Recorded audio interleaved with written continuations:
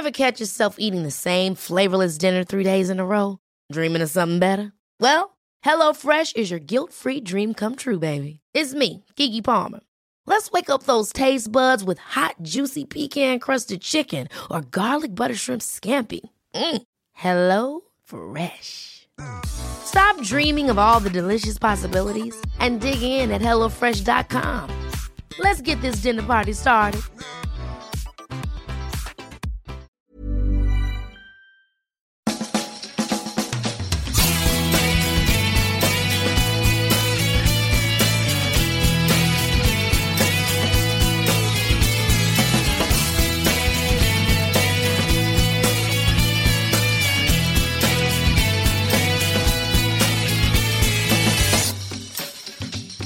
Hello and welcome to a brand new Arseblog Arsecast right here on arseblog.com. How are you? Hope you're well. Thank you very much indeed, as always, for being here. It feels like football has been away for a long time. It's only been a couple of weeks, but the internationals are now over.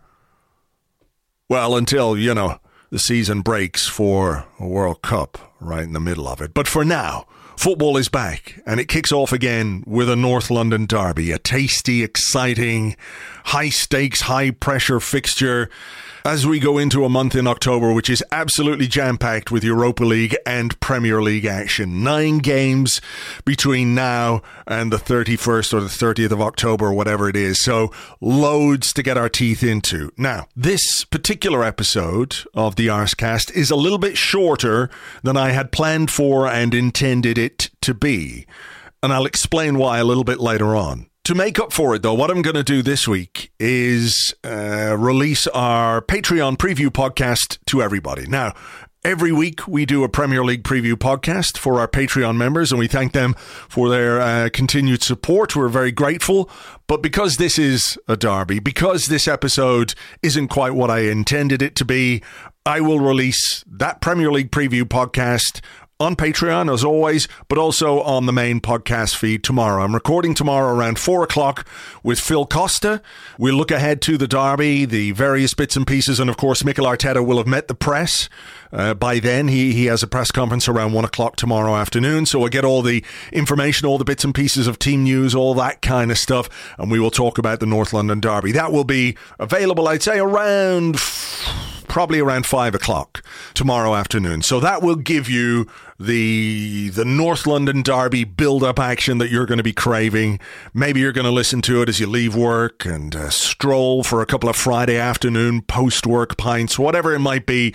You can listen to it whenever you want ahead of the game, which kicks off, of course, at 12:30 on Saturday afternoon. So that's what we've got coming up in the next 24 hours. In fact, by the time you're listening to this, it'll be much less than that. So you can look forward to that. There isn't a great deal. In fact, there's almost no North London derby chat in this particular episode because today we are talking stats and we're talking data. And I know that this is a subject that many people are interested in. And it's also a subject I think that leaves a lot of people cold. However, I cannot recommend highly enough a new book by Rory Smith called Expected Goals, which looks at the way data has, if not transformed football, become so fundamental to football clubs, to football fans, to analysts, to the way clubs recruit, and even to the extent to which the game is played, how the game is played. If you remember a few weeks ago when I spoke to Orbinho from Opta, and based on the information and the data that was available to football clubs, the amount of shots from distance reduced drastically because, they could see that those shots very rarely go in. When they go in, they're amazing, but they're not efficient in terms of chances, and that has affected the way the game is played these days. So it is my pleasure to welcome back to the show the chief soccer correspondent from the New York Times, Rory Smith. Hi, Rory. Hello, how are you doing? I'm very well, thank you. You're also the author of a brand new book called Expected Goals, which is a term, I think, that still to some football fans makes them go, ugh. So maybe we should talk about what this book is and what it isn't. So it's not got any equations in it. I think that's the best way that I can make people sort of reassure people. It's a book about the history of data in football, particularly in the last sort of 15, 20 years, when I think it has become, whether you like it or not, a particularly important facet of the game, to the extent that I think it is now starting to influence the game that we see played in front of us. Whether you think of your team as being a data team or not, there's a good chance they're doing stuff that is influenced in some way by the rise of data. But I think it's also a book about the chaos of football and people trying to impose order as they understand it on an industry that absolutely doesn't have any order in it whatsoever. And so it's kind of two things. It is partly a chronological history of data, and it's also partly a sort of biography of an American professor who tries to buy a football club. Yeah, I mean, which is there to kind of highlight not just the tension between those two worlds, but how difficult it is for anybody to navigate life in football, because football is more chaotic than any of us think, I think. Yeah. I mean, that's like a secondary plot that's running through this, is the attempt. I mean, when you say it out loud there, I was reading the book and I was going, this is quite interesting. These guys, they're thinking about a data-led model for a football club, which is, it's a really interesting thing to do. But then when you just say it out loud to an American professor thinking, I'll come and I'll buy, not him personally, get involved with a group that might buy a football club and we can run it in this data-driven way. It's absolutely mad when you think about the way football clubs are bought and sold and operated and everything else. There's a sort of, in a way, a kind of innocence to that idea.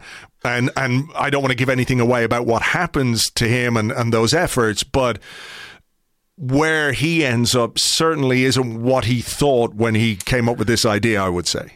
No, not at all. And I think that story is quite important to me, not just as I think it's interesting enough to write half a book about, but because I think it really highlights that it's really easy to kind of chide football, to look at, say, baseball or basketball and say, well, why has football been so resistant to data? And I think to an extent that's not true. I think the scale of football's revolution in terms of data and the speed with which it's happened is on a par with baseball's. And it's the sort of thing you have to whisper.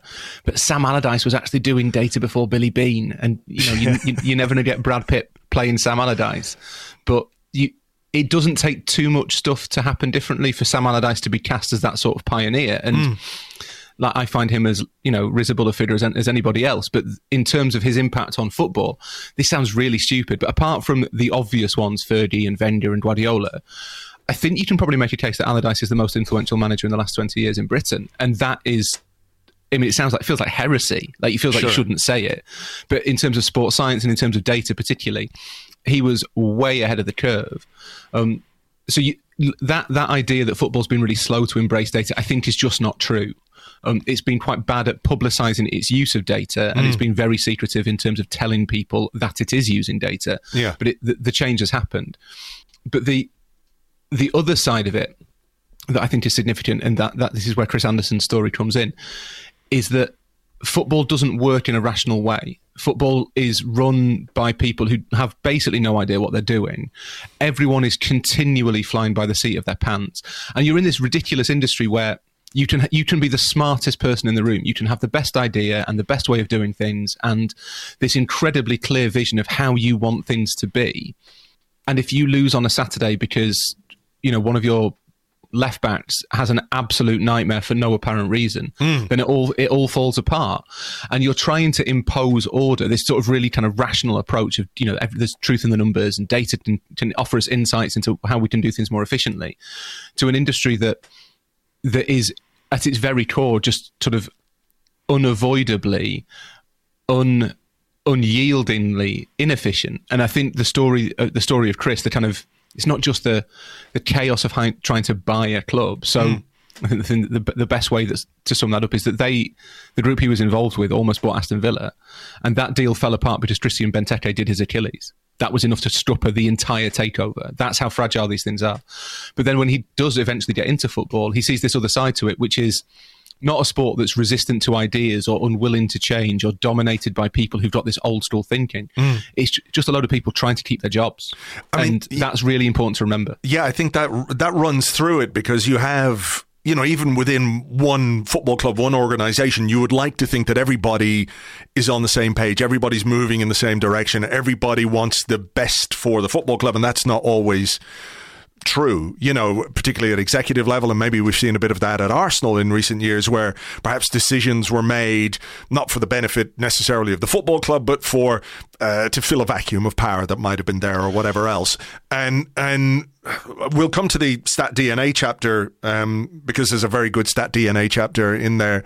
But I think what runs through the book is this idea that you have these I suppose truths in numbers, if you can call them that. Facts, numbers give you data. How you interpret the data is a thing, but at the same time, the as you say, the relentless chaos of football is completely at odds with that at times. It's like trying to find the balance between what the numbers, what the data is telling you, how best to implement it, and then just the sheer randomness of what football can do. And because it's not just what you do as a football club, it's kind of, you know, you have to take into account the opposition as well, what they can do to you despite your best laid plans going into a game, going into a season. You're not in control of what happens to you 37, 38 times a season. Yeah, and that's relatively unique. So there's a company called Decision Technology who were one of the really early adopters, even earlier than Arsenal, who worked with Spurs for a long time. And their background was in retail. So their main kind of clients were people like Tesco, and they'd go to Decision Technology, and Decision Technology would run these experiments effectively. So Tesco could work out, you know, how many different types of butter should we put on our shelves to encourage people to buy the most butter we can possibly sell. Obviously, that would be Kerrygold. Everyone knows that. Sure, but, of course. You know, there's no better butter. But that's the sort of thing that shops are doing all of the time, and it's kind of a controlled experiment. So you can do like 1 week where you have 10 types of butter, and 1 week where you have 5, and you compare the figures, and there probably won't be a massive drop off. And if you're Tesco, you can afford to have the part of the experiment that doesn't really work, because your sales numbers will, you know, you're turning over however many millions a year, you'll be okay. In football, you can have a really good idea that comes to you from data, and you can't try it. You can't possibly just try it because you think it might work. Because if you do that and you lose, then you banjaxed, and that might be the difference between qualifying for the Champions League and not, and that will cost you not £100 million, £50 million on that one game. So it's not an environment that's conducive to thinking about things. And also you get this, and maybe we lose sight of this a little bit, but it's the relentlessness of it. So, and this again comes from one of Chris's experiences, that, you know, what struck him was that he'd always thought from the outside as though, you know, people in football were kind of thinking, well, we will not use data because it kind of contravenes what we think we know. Whereas when he got into football, he realised that people are happy to have, you know, the extra weapon in their arsenal. But your manager doesn't care about what the data says. Just all your manager cares about is my central midfielder fit? Especially lower down the leagues. You know, we've got games Tuesday, Saturday. They don't have time to be thinking about grand experiments. They need to keep their jobs. They need to keep the club on a sort of financial even keel. And their worries and their concerns are much more kind of short term, much more immediate. They are, can I get a team out when we play Colchester? Can I, you know, do I have anyone to score any goals in my team? Probably not. Sure.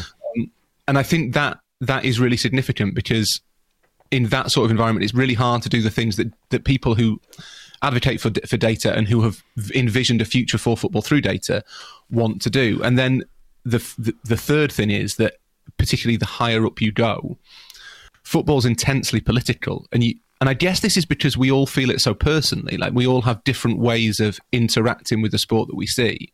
So some people really love kind of the tactical nuance of football, and they will watch a game like, you know, the proverbial chess match.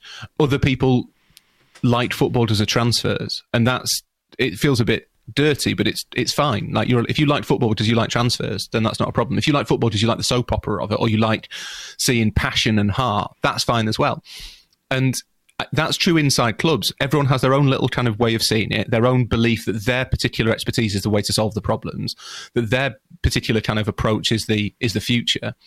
And when you introduce this is what Arsenal found, when you introduce data into that, unless you have complete organisational buy-in that the data is valuable and valid and is the kind of overarching power behind the decisions you make, then it just becomes another factor in this sort of endless factionalism between the recruitment staff and the coaching staff and the medical staff. And, you know, the executives, the sporting director and the chief scout maybe don't like each other. Arsenal have had situations where, you know, they've had 2 or 3 executives who don't talk to each other. And yet they all want the best for the club, but they want the best for their version of the club. They want the best for the club to include them in the story. And that makes it really hard to introduce anything that is designed by its nature, I guess, to be kind of big picture and slightly broader. Yeah, it's so fascinating to think about, how these developments are communicated within football clubs. Because when you're talking about Chris, there's a moment in the book where, the club he ends up at, they're doing very well, but the numbers are telling him something quite different. And he is like, well, what do I say here? How do I say that? I don't want to take the wind out of people's sails, and that communication of how you communicate the data and what it's telling you to people is a really sensitive area. And sort of going back, I mean, the other thing that really struck me is like, how far down the road would we be in terms of football data if it wasn't for Moneyball? Because pretty much everybody got a copy of Moneyball and went, "This is fucking brilliant. I'm getting on board in this." But it was Billy Beane who said, when he was talking about football, "I thought that if there was that much emotion going into it, there must be a lot of inefficiency, and that meant there was a lot of opportunity." And again, that's a really difficult balance to find, because you can't quantify some of the things in football which are really important. Like, there's no XC for confidence or XB for belief or momentum, and these things which really are important in how football clubs operate, whether it's collectively, whether a player is, on top of the world and scoring for fun or whatever it is. You can't measure those really. I mean, the output, of course, you can, but how he feels on the inside, trying to incorporate all that into data and analytics and that kind of stuff is a really complicated thing. Yeah, impossible. And I think certainly the thing that Chris came to is that people believe in magic, and people want to believe in magic. And there is, on some level in football, there are things that look like magic. And Arsenal, funnily enough, now are quite a good example that, obviously the signings this summer were really sensible. They all kind of made sense. There were very few that you looked at and thought, that's a bad idea. Gabriel Jesus, you think, yeah, that's clearly a really smart piece of business. But I don't think anybody would necessarily have automatically assumed that would then feed into this completely different feeling around the club. And that to me, and not just because this is the Arsecast, obviously, but that to me is quite a good example of how there'll have been data fed into those decisions. Obviously, you have the fact that Mikel Arteta knows some of the players, that he's obviously a very talented coach and increasingly quite a charismatic leader, that you've got this kind of sense of vision within the club. But you can have all of those things, and the signings can come in and struggle for a couple of games, and all of a sudden all of it evaporates. Whereas some kind of alchemy has taken place at Arsenal this year where it's all just kind of clicked. And some of that is testament to the personal abilities of the people involved, obviously. And some of it is testament to the use of data and whatever else, the recruitment strategy and the scouting and the purpose, the idea that Arteta has for his team. But some of it is not magical, but it's intangible. There's not a shadow of a doubt about that it's just something's clicked, and that sometimes happens, and you can't really predict it. And I think it's really important that maybe that's one of the roots of tension with data in general, is this idea that it's kind of the technocrats trying to take the spirit from our game. But I think most people who work in football and in data accept that there's a lot of it that you can't really control for. It's just a way of making your decisions better. You're giving yourself the best chance to have that momentum, that confidence, whatever you want to call it. But you still need to you still need to kind of harness the wind a little bit. You can't quite explain everything. Sure. And to me, that idea that data and passion, I guess, as a shorthand for all of those things are at odds with each other is wrong, because data will bring you so far, just as smart coaching or smart recruitment will take you so far. But at some point, you're going to need something a little bit, magical. And I think that's really important, because just football is a sport of emotion. Sure. I suspect that's true in baseball as well, to be honest, that you need that kind of energy in the clubhouse to work. So you could get all the best players, all the best OBPs in baseball into a team. But if they all hate each other, it's not going to work. Yeah. And if you speak to people who work in scouting, I remember Monchi at Sevilla saying this to me, one long-standing Arsenal target, Monchi. And he said that the big thing that they kind of have to look for is what sort of person is going to settle well in Seville. Because Seville's it's a small city, sure, baking hot.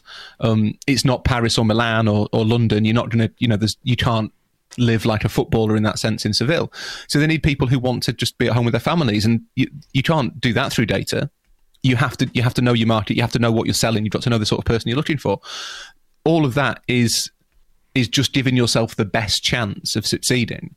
But at some point, you need all the players that you bring into Seville to like each other and want to play for each other. That's probably important. Sure. And yeah, there's no. It's not that it's a magic formula. And I think that's a realization a lot of people who came into data early on probably had, that there's no equivalent of the Moneyball stat to kind of solve football. Yeah.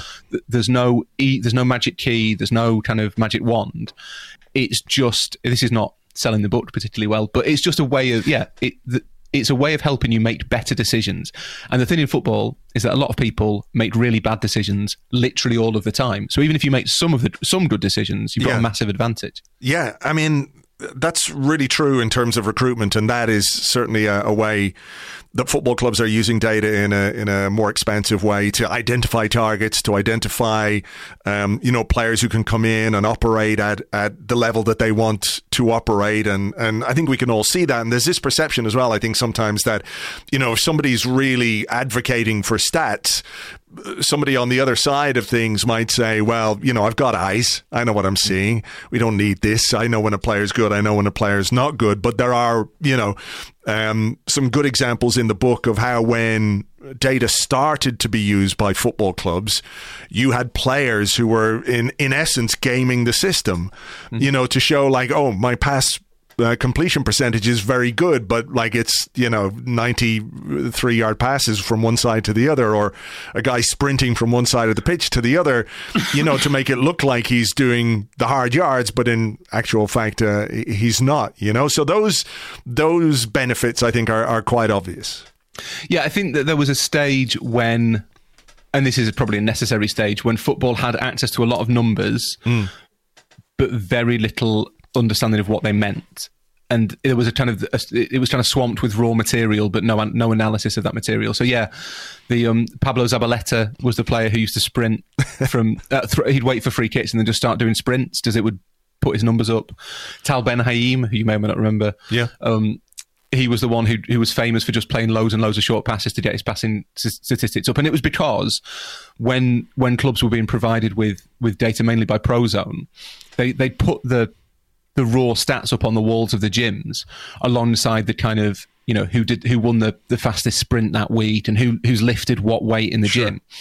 Because the way that footballers understand everything is through competition, and that's completely natural. And that was the way the clubs thought we can use data, is we can use the physical stuff to hold people to account. We will be able to see who is slacking from the fact that they've made fewer high intensity sprints than anybody else.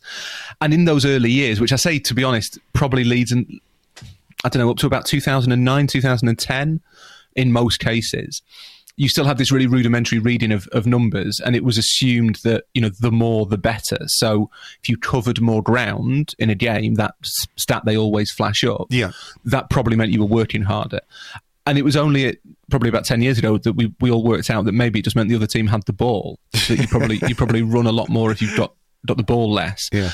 And that kind of nuance of reading those statistics, I think, has become relatively late, because football saw it initially as, okay, football works by counting stuff. It counts goals, it counts corners, it counts yellow cards, it counts all that stuff. So if we can get the number of sprints or the distance covered or the passes made, we'll just count it, and whoever's doing it best will be the winner. And that was for a long time how it used data.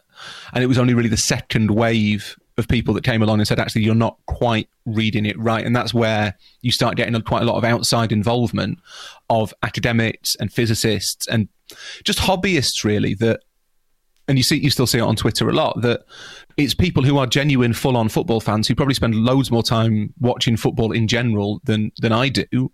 And possibly even the most fans do, because a lot of fans tend to only watch their club, which the Trent Alexander-Arnold debate has proved. I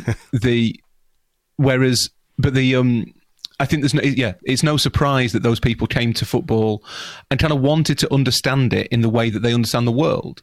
If you're a physicist, you will probably see the world through the prism of of numbers in some way, and you want to apply that to this thing you love, and that gave football a totally different insight into itself, which I think is where a lot of the really interesting stuff happens, as opposed to what happened previously. And the best example of it is, I think, relatively well known, although I've had a couple of people get in touch and say, I didn't know that story.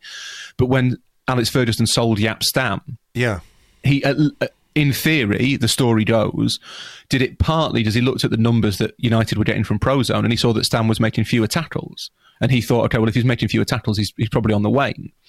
Again, it didn't occur to Fergie that maybe Jaap Stam was reading the game better and so needed to make fewer tackles. And I think that level of kind of relatively sophisticated reading of numbers took a while to kick in, because initially football's view was, here's some numbers, the highest one must be the best. What about the communication coming back to that? Like, there's a great example of Midtjylland in Denmark, who are well known for being very data driven, but they were having a season where things weren't going well. Manager is under pressure, and inside the club they're saying, well, look, we can see, based on the stats, that we're being inefficient. It's not that we're not playing well, we're just not being efficient. We're creating lots of chances, lots of opportunities, all those kinds of things.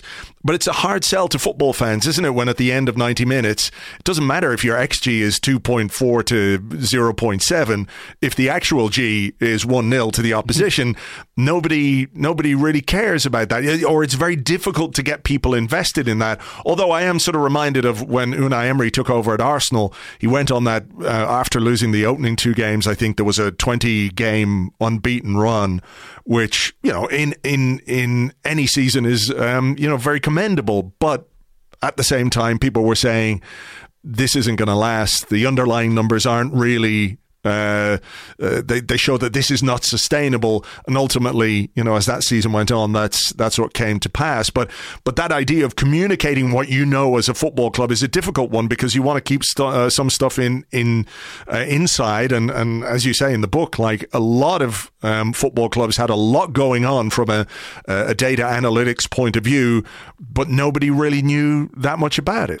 Yeah, and to in this North London derby week, it's a risky kind of parallel to draw. But I think Spurs and Arsenal are probably the best examples of that.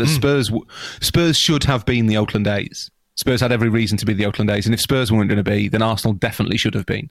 And they were both 5 or 6 years ahead of everybody else, and had this potentially massive advantage, and didn't blow it. I think it's probably too hard to say they both blew it, but they both they failed to make the most of it.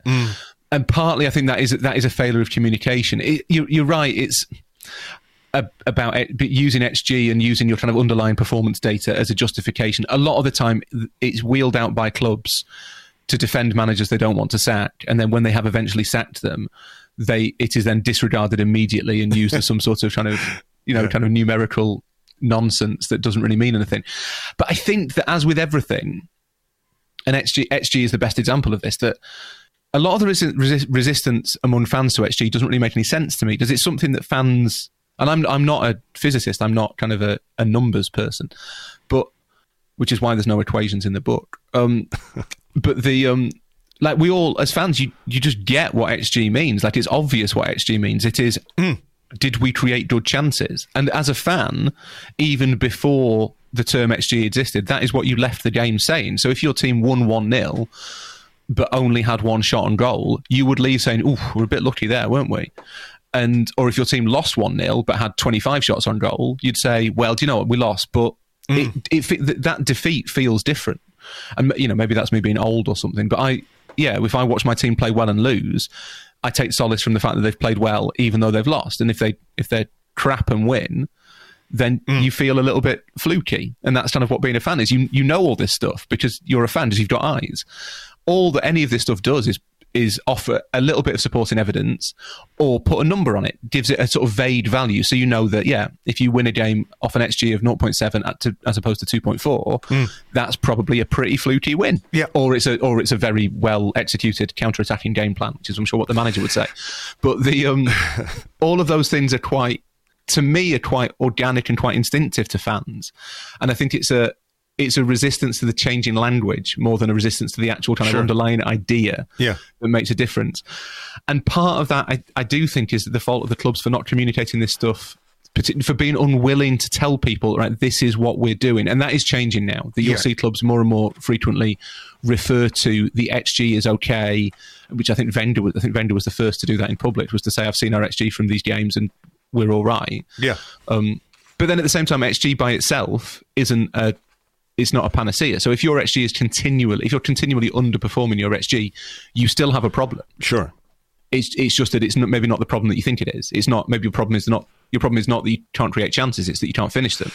So that it doesn't necessarily solve anything, but it maybe educates you a little bit as to where the issue might lie. Yeah, I mean, I think the communication with fans thing is perfect when we're talking about Stat DNA, because in the book you lay out how far in advance Arsenal were of most clubs in terms of what they were doing, how granular the data was, what was available.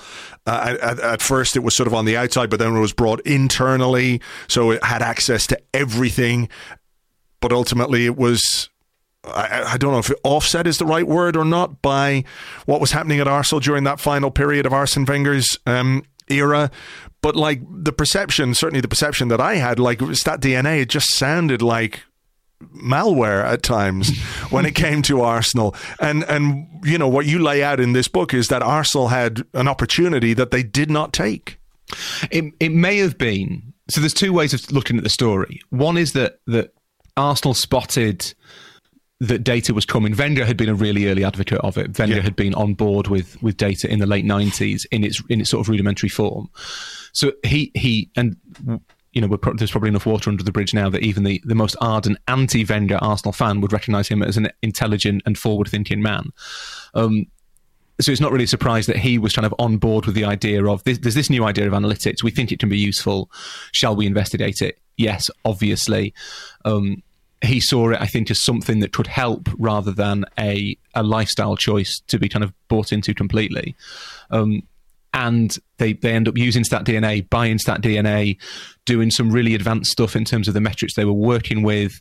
They have access, certainly if you speak to the people who worked at StatDNA at the time, like the access that they had to all of the data that Arsenal could access was a godsend. It kind of put them. It's not necessarily, it sounds like you're insulting them. It's not necessarily that they were brighter than everybody else that was working on it. They were certainly extremely bright, but they had access to so much more information from inside the club that they could start to kind of really unearth various truths about how football is played and what makes a winning team and what sort of thing you need to do. And that was, from a scientific point of view, was an incredible advantage. So the story that they would tell is that they did some really smart stuff, that they started work on, the exact term varies from club to club, but it's expected possession value, and it's basically a way of trying to work out how much each decision a player makes increases the chances of their team scoring a goal. Yeah. And that is, as things stand, that is the kind of gold standard metric that everyone is looking for, because that's what you need. You need to know, does this player add considerably to my team's chances of scoring goals? And that's where all of the other metrics come from. XG basically is a part of that. So they were doing this advanced stuff that a lot of clubs are now only just starting to kind of glom onto now. They were way ahead of the field, apart from maybe one or two teams. By 2014, say, they'd have been the world leaders in analytics, I think, the most sophisticated club in analytics. And that changes a little bit with Brentford and Brighton, and then Liverpool. But by 2014, I think Arsenal had this uncontested place. And the way that the StatDNA's sort of alumni tell it is that they fell victim to the politics of the club, that you had, you know, everything ran through Wenger because he wasn't very good at delegating. There were other people who were a bit more resistant to data who also had his ear. So there was this tension between the data people and the recruitment people. Not everything was joined up. There was a degree of stasis kind of settling in anyway, because no one was quite sure what Arsenal wanted to be anymore. The money was still relatively tight after the Emirates move, so they were still kind of getting used to this idea that Arsenal's position, rather than challenging for titles, was you know, reliably. 2014, reliably qualifying for the Champions League, but not really, but then losing to Barcelona in the last 16. That's what Arsenal did. That's just who they wanted to be.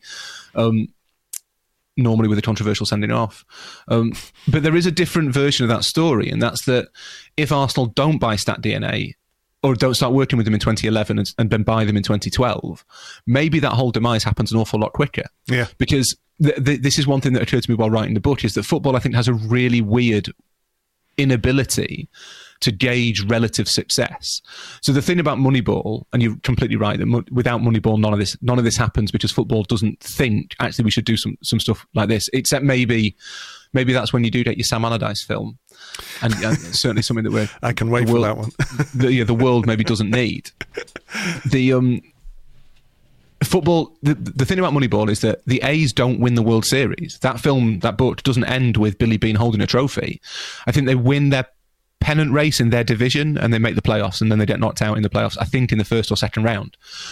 Now, if that was football, that would have been treated as a failure. That would have been, well, that 22-game unbeaten run was a flash in the pan. Yeah. We knew it was a fluke. We knew they weren't good enough. We knew, we knew that there was nothing there really. If anything, they've had a disappointing season. Whereas baseball is quite good at understanding that, okay, like the A's have got a lot less money than everybody else. They've done way better than they have done historically. They've made the playoffs, which is success in itself. Maybe there's something there. Maybe what they did worked. Football's really bad for saying, if you don't win the Premier League and Champions League in the same season, then you have failed. And that's an incredibly kind of asphyxiating approach to help to progression, because it's basically telling teams that there is only one way to succeed. And we occasionally make a bit of an exception for like Brentford or Brighton. So Brentford being in the Premier League is clearly a huge success, and people accept that their model must have some merit to it. But we generally, unless there's a trophy at the end of it, assume that it's for little teams who don't really count, and it doesn't work with the elite. So the elite, it's about passion and industry and players. And the other thing we don't do really, very well is understanding, because it's slightly counterintuitive, understanding that success can be failing more slowly. So if Arsenal don't buy StatDNA, maybe Wenger doesn't make it to 2018. Maybe they don't get into the Champions League in 2016 and 2017. Maybe it all falls apart much faster, because maybe they keep making those bad decisions in the transfer market. You know, the story that's in the book is that he was persuaded that StatDNA were worth it because they would have told him not to buy Park Chu-yeon or Marouane Chamakh. And he was told, basically, if we do it this way, the due diligence alone will be enough to stop us making these mistakes, or making as many mistakes as we have made. Maybe if they don't start working with StatDNA, maybe they keep making mistakes. Maybe by what year did Leicester win the league? 2016? 16, yeah. So maybe 2016, the year that Arsenal could easily have won the title. It doesn't take a vast amount of stuff going differently for Arsenal to win the league that year. Maybe by 2016, instead of being the team that could have nicked it from Leicester, maybe they finished fifth and they're out of the Champions League. You know, Yeah. There is a way of telling that StatDNA story that I think is incredibly successful. It's just that perhaps it was at the wrong club. Sure. If you see what I mean, that there were other things happening at Arsenal, that sort of fin de siècle air that Wenger had at that stage, that made it difficult for StatDNA to succeed in the way they'd have wanted to succeed. Sure. But maybe in just helping Arsenal fail a bit less quickly, they did succeed in a way that isn't appreciated. Sure. No, I mean, the example in the book is like, would Arsenal have signed £72 million Nicolas Pepe if StatDNA had that? But, you know, at the same time, Arsenal did sign £35 million Shkodran Mustafi under the remit of StatDNA. So there's, you know, transfers are an inexact science at the best of times. It is really funny. I think it's in a chapter about Aston Villa, or in a section about Aston Villa, that I hope I make that point, that everyone involved in data, just like everyone else involved in recruitment, really happy to claim their successes. Yeah. They very rarely tell you about the ones they got wrong. Sure. They don't. No one sort of say, no, there's this kid in like the Georgian 4th Division who I tried to spend £17 million on. Yeah. No one. And it's not perfect. I think the Pepe example is a really good one. But yeah, you're right. They still made bad signings. I mean, Gabriel Paulista. There's too many Gabriels at Arsenal now. He was always dressed up as the first true StatDNA signing. He was the one who came exclusively off their recommendation. And I'd have said that Gabriel Paulista was a decent player who did all right for Arsenal. I don't think he wasn't a spectacular success, but I don't think he was a massive flop or anything. No. But he's equally, you're not going to write a film about signing Gabriel Paulista, are you? You know, no. He's not. You're not dining out on that one, that's for sure. No. And so, no one wants to take it. No one wants to claim anything but the successes. But again, there are too many factors that go into recruitment for any single one thing to be for any deal to be an absolute surefire success. Just you need the players to settle, you need their families to settle, you need them to get on with their teammates. There's all this other stuff that happens. All the data people would tell you they can do is they can tilt the odds in your favour. Sure. I mean, the line about how sometimes Arsenal signed the player that nobody objected to rather than the one that, one person or one department in particular was advocating is quite telling. Just a couple of quick things to finish off. One is sort of like, where do we go from here? How much more sophisticated can this get? And are we in for a situation where the clubs who can afford to invest the most in analytics and data in this kind of this field are going to have a significant advantage over the ones who don't or who can't do that? Like, is the gap going to get that much bigger, or is there only so far we can go with this? In terms of where it goes from here, I think there's lots of stuff kind of going on with AI and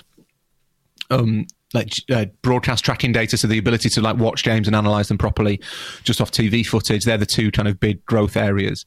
I think you'll see it playing more and more of a role for more and more clubs. That I actually wonder whether we're already starting to see the benefits. That it felt this summer that even amongst that ridiculous kind of splurge of transfer spending in the Premier League, there were very few deals that you looked at and thought, that is ridiculous. There were quite a lot of deals where you thought maybe he's overpriced, or maybe that's a bit, they don't need that player in that position. But you thought, actually, do you know what?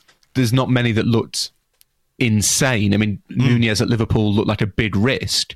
I suppose they've probably got enough credit in the bank that you sort of assume they know what they're doing. But other than that, there's not many that you looked at and thought that's insane. And I do wonder whether the market in general is getting smarter. Does more and more teams are at least doing due diligence by using data.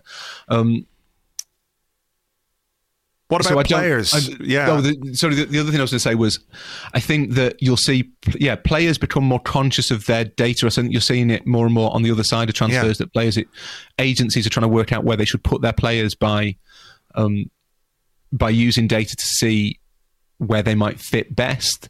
And I think you'll start to see little bits of detail on how data's changing in football. So the two examples that are in the book are long-range shooting, which despite Granit Xhaka is dying out, or not dying out, but is diminished massively. And I think the way teams cross is changing hugely as well, which might have an impact on kind of how many headers we see in football, and that in turn changes like the profile of central defenders. So maybe if the game's not as aerial, maybe you can be 5'9" and centre half. Maybe that's not a problem anymore.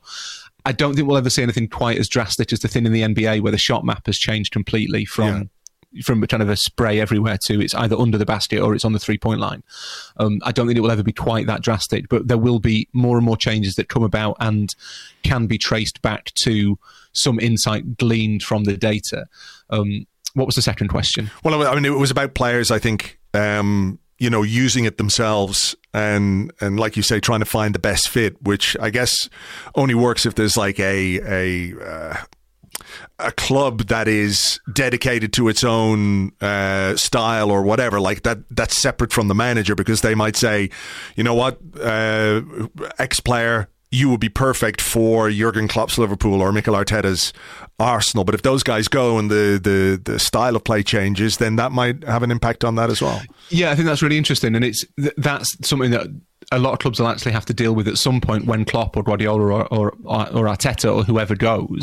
If you have managers that who basically had the whole edifice of a club built for them, and the club has said this is our philosophy, and the next manager who comes in, so Liverpool's next manager will be some other German kind of high presser, and the next manager at Arsenal City might be a kind of a Spanish influenced visionary, but it doesn't really work like that, because the next big evolution tactically will be something that counteracts all of those sort of dominant doctrines.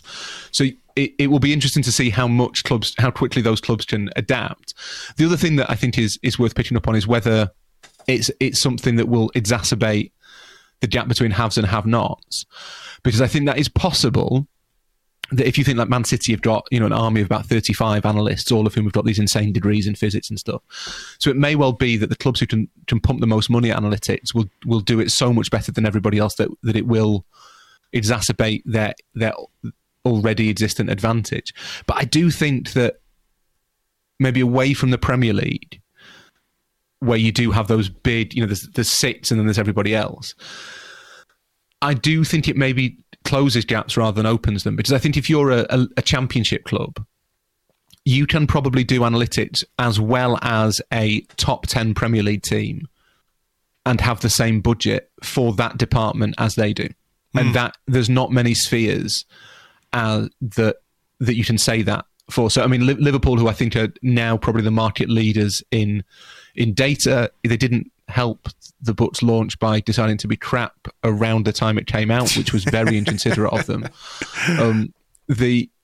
They, I think, have a team of maybe half a dozen analysts, and I don't know what they're paid, but it won't be what kind of Cristiano Ronaldo earns in a week. It will be. I'm sure they're on six figures. They're all well qualified professionals. But so if you're saying that's $500,000 a year, if you're a championship club, you can probably afford not far off $500,000 a year on an analytics department that's just as smart as Liverpool's, and that would give you a huge advantage in terms of snatching low-hanging fruit, being more efficient than your competitors. It is a relatively cost-effective way to be successful, and maybe it saves you money in the long run, because instead of spending £2 million on that right back, you spend £1.5 million on that right back, and all of a sudden you've saved yourself your analytics budget. Yeah. So I do wonder whether the growth actually might be a bit lower down as teams realise actually this is a way we can compete with bigger clubs with bigger budgets in a cost-effective way. Yeah. I mean, it's fascinating. The whole area is fascinating, and the book is excellent, and I would recommend people to pick it up. And the genie is well and truly out of the bottle, so it's now a case of how far data is going to drive football and in what direction. But that's for the follow-up. That's for the sequel. I don't know if you get Brad Pitt or Sam Allardyce in the starring role for that one, Rory. But best of luck with it. Thank you very much. I'm determined to make a film about Sam Allardyce with Brad Pitt playing him, but he's going to have to drink wine by the pint. He's going to have to. Do you see the Batman movie where Colin Farrell was the Penguin? They did a very good makeup job, so they'll have to do something similar on Brad Pitt to make him Sam Allardyce. Rory, thanks a million. Thanks for having me.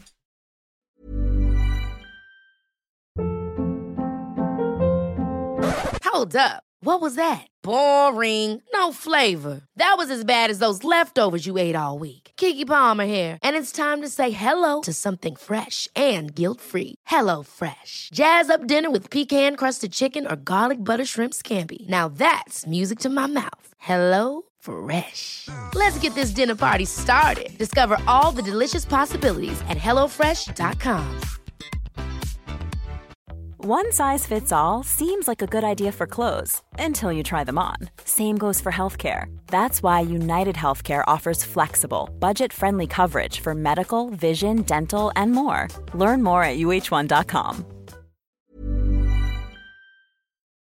Thank you very much indeed to Rory. You can find him on Twitter at Rory Smith, and the book Expected Goals is out now. And if you're looking to get it, why not order it from your local independent bookstore? Because now, in these times more than ever, the money we can spend locally in our communities helping to support local businesses is really important and far more beneficial to all of us than swelling the endless coffers of you-know-who. Now, I know not everybody can do it, but if you are in a position to do it, I'm sure your local independent bookstore would be very grateful of your custom. Now, I did mention that this episode isn't quite as long as I wanted it to be, and I was hoping to talk to somebody at Arsenal about the way data is being used, particularly in terms of recruitment and scouting. Unfortunately, the person I wanted to talk to was not allowed come on the podcast.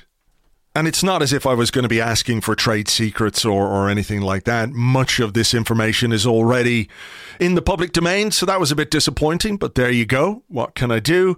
Apropos of nothing, though, there is a very interesting article on Arsenal.com in which Danny Carbassiun, you might remember him as a former player and somebody who worked in the scouting department, talks about his new role at the club, which is a combination of IT and scouting. So I'll put a link to that in the show notes if you want to have a read of it. It's a very interesting article. So There you go. Right. We will talk Arsenal versus Spurs, the North London derby, on the preview podcast, which will be available to you tomorrow afternoon, as I explained, both on Patreon and free for everybody on the main podcast feed. We'll talk about the game, the tactics. Emile Smith-Rowe, of course, ruled out until after the World Cup with groin surgery. Fingers crossed for him. We'll talk about that and much more, whatever crops up in Mikel Arteta's press conference. For now, I'm going to leave it there. As always, thank you so much indeed for being here, for subscribing, for downloading, for your reviews and shares and all the rest of it. Hope to catch up with a few of you around the game on Saturday. I'm heading over for my first game of the season, and fingers crossed we get the right result. James and I will talk about it on Sunday on the Arscast Extra. For now, though, take it easy, and we will catch you on the next one. Until then, cheers. Bye-bye.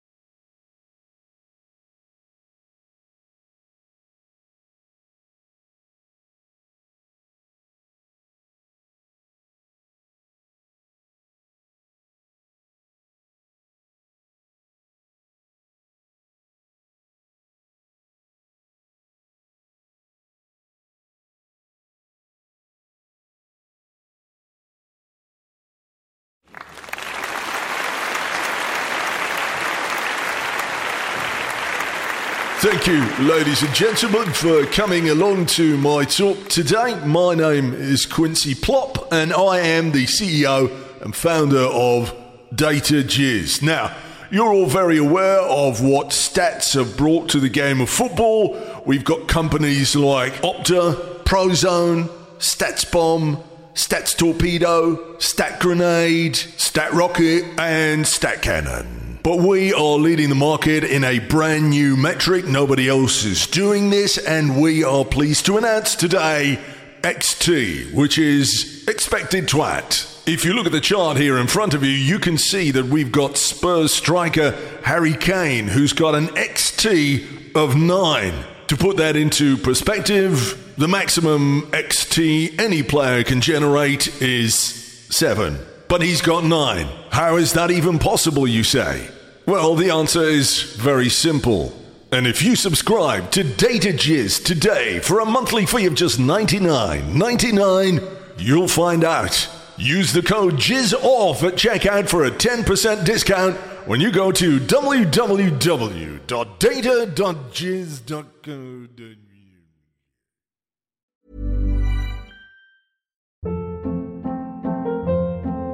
Hold up. What was that? Boring. No flavor. That was as bad as those leftovers you ate all week. Keke Palmer here, and it's time to say hello to something fresh and guilt-free. Hello Fresh. Jazz up dinner with pecan-crusted chicken or garlic butter shrimp scampi. Now that's music to my mouth. Hello Fresh. Let's get this dinner party started. Discover all the delicious possibilities at HelloFresh.com.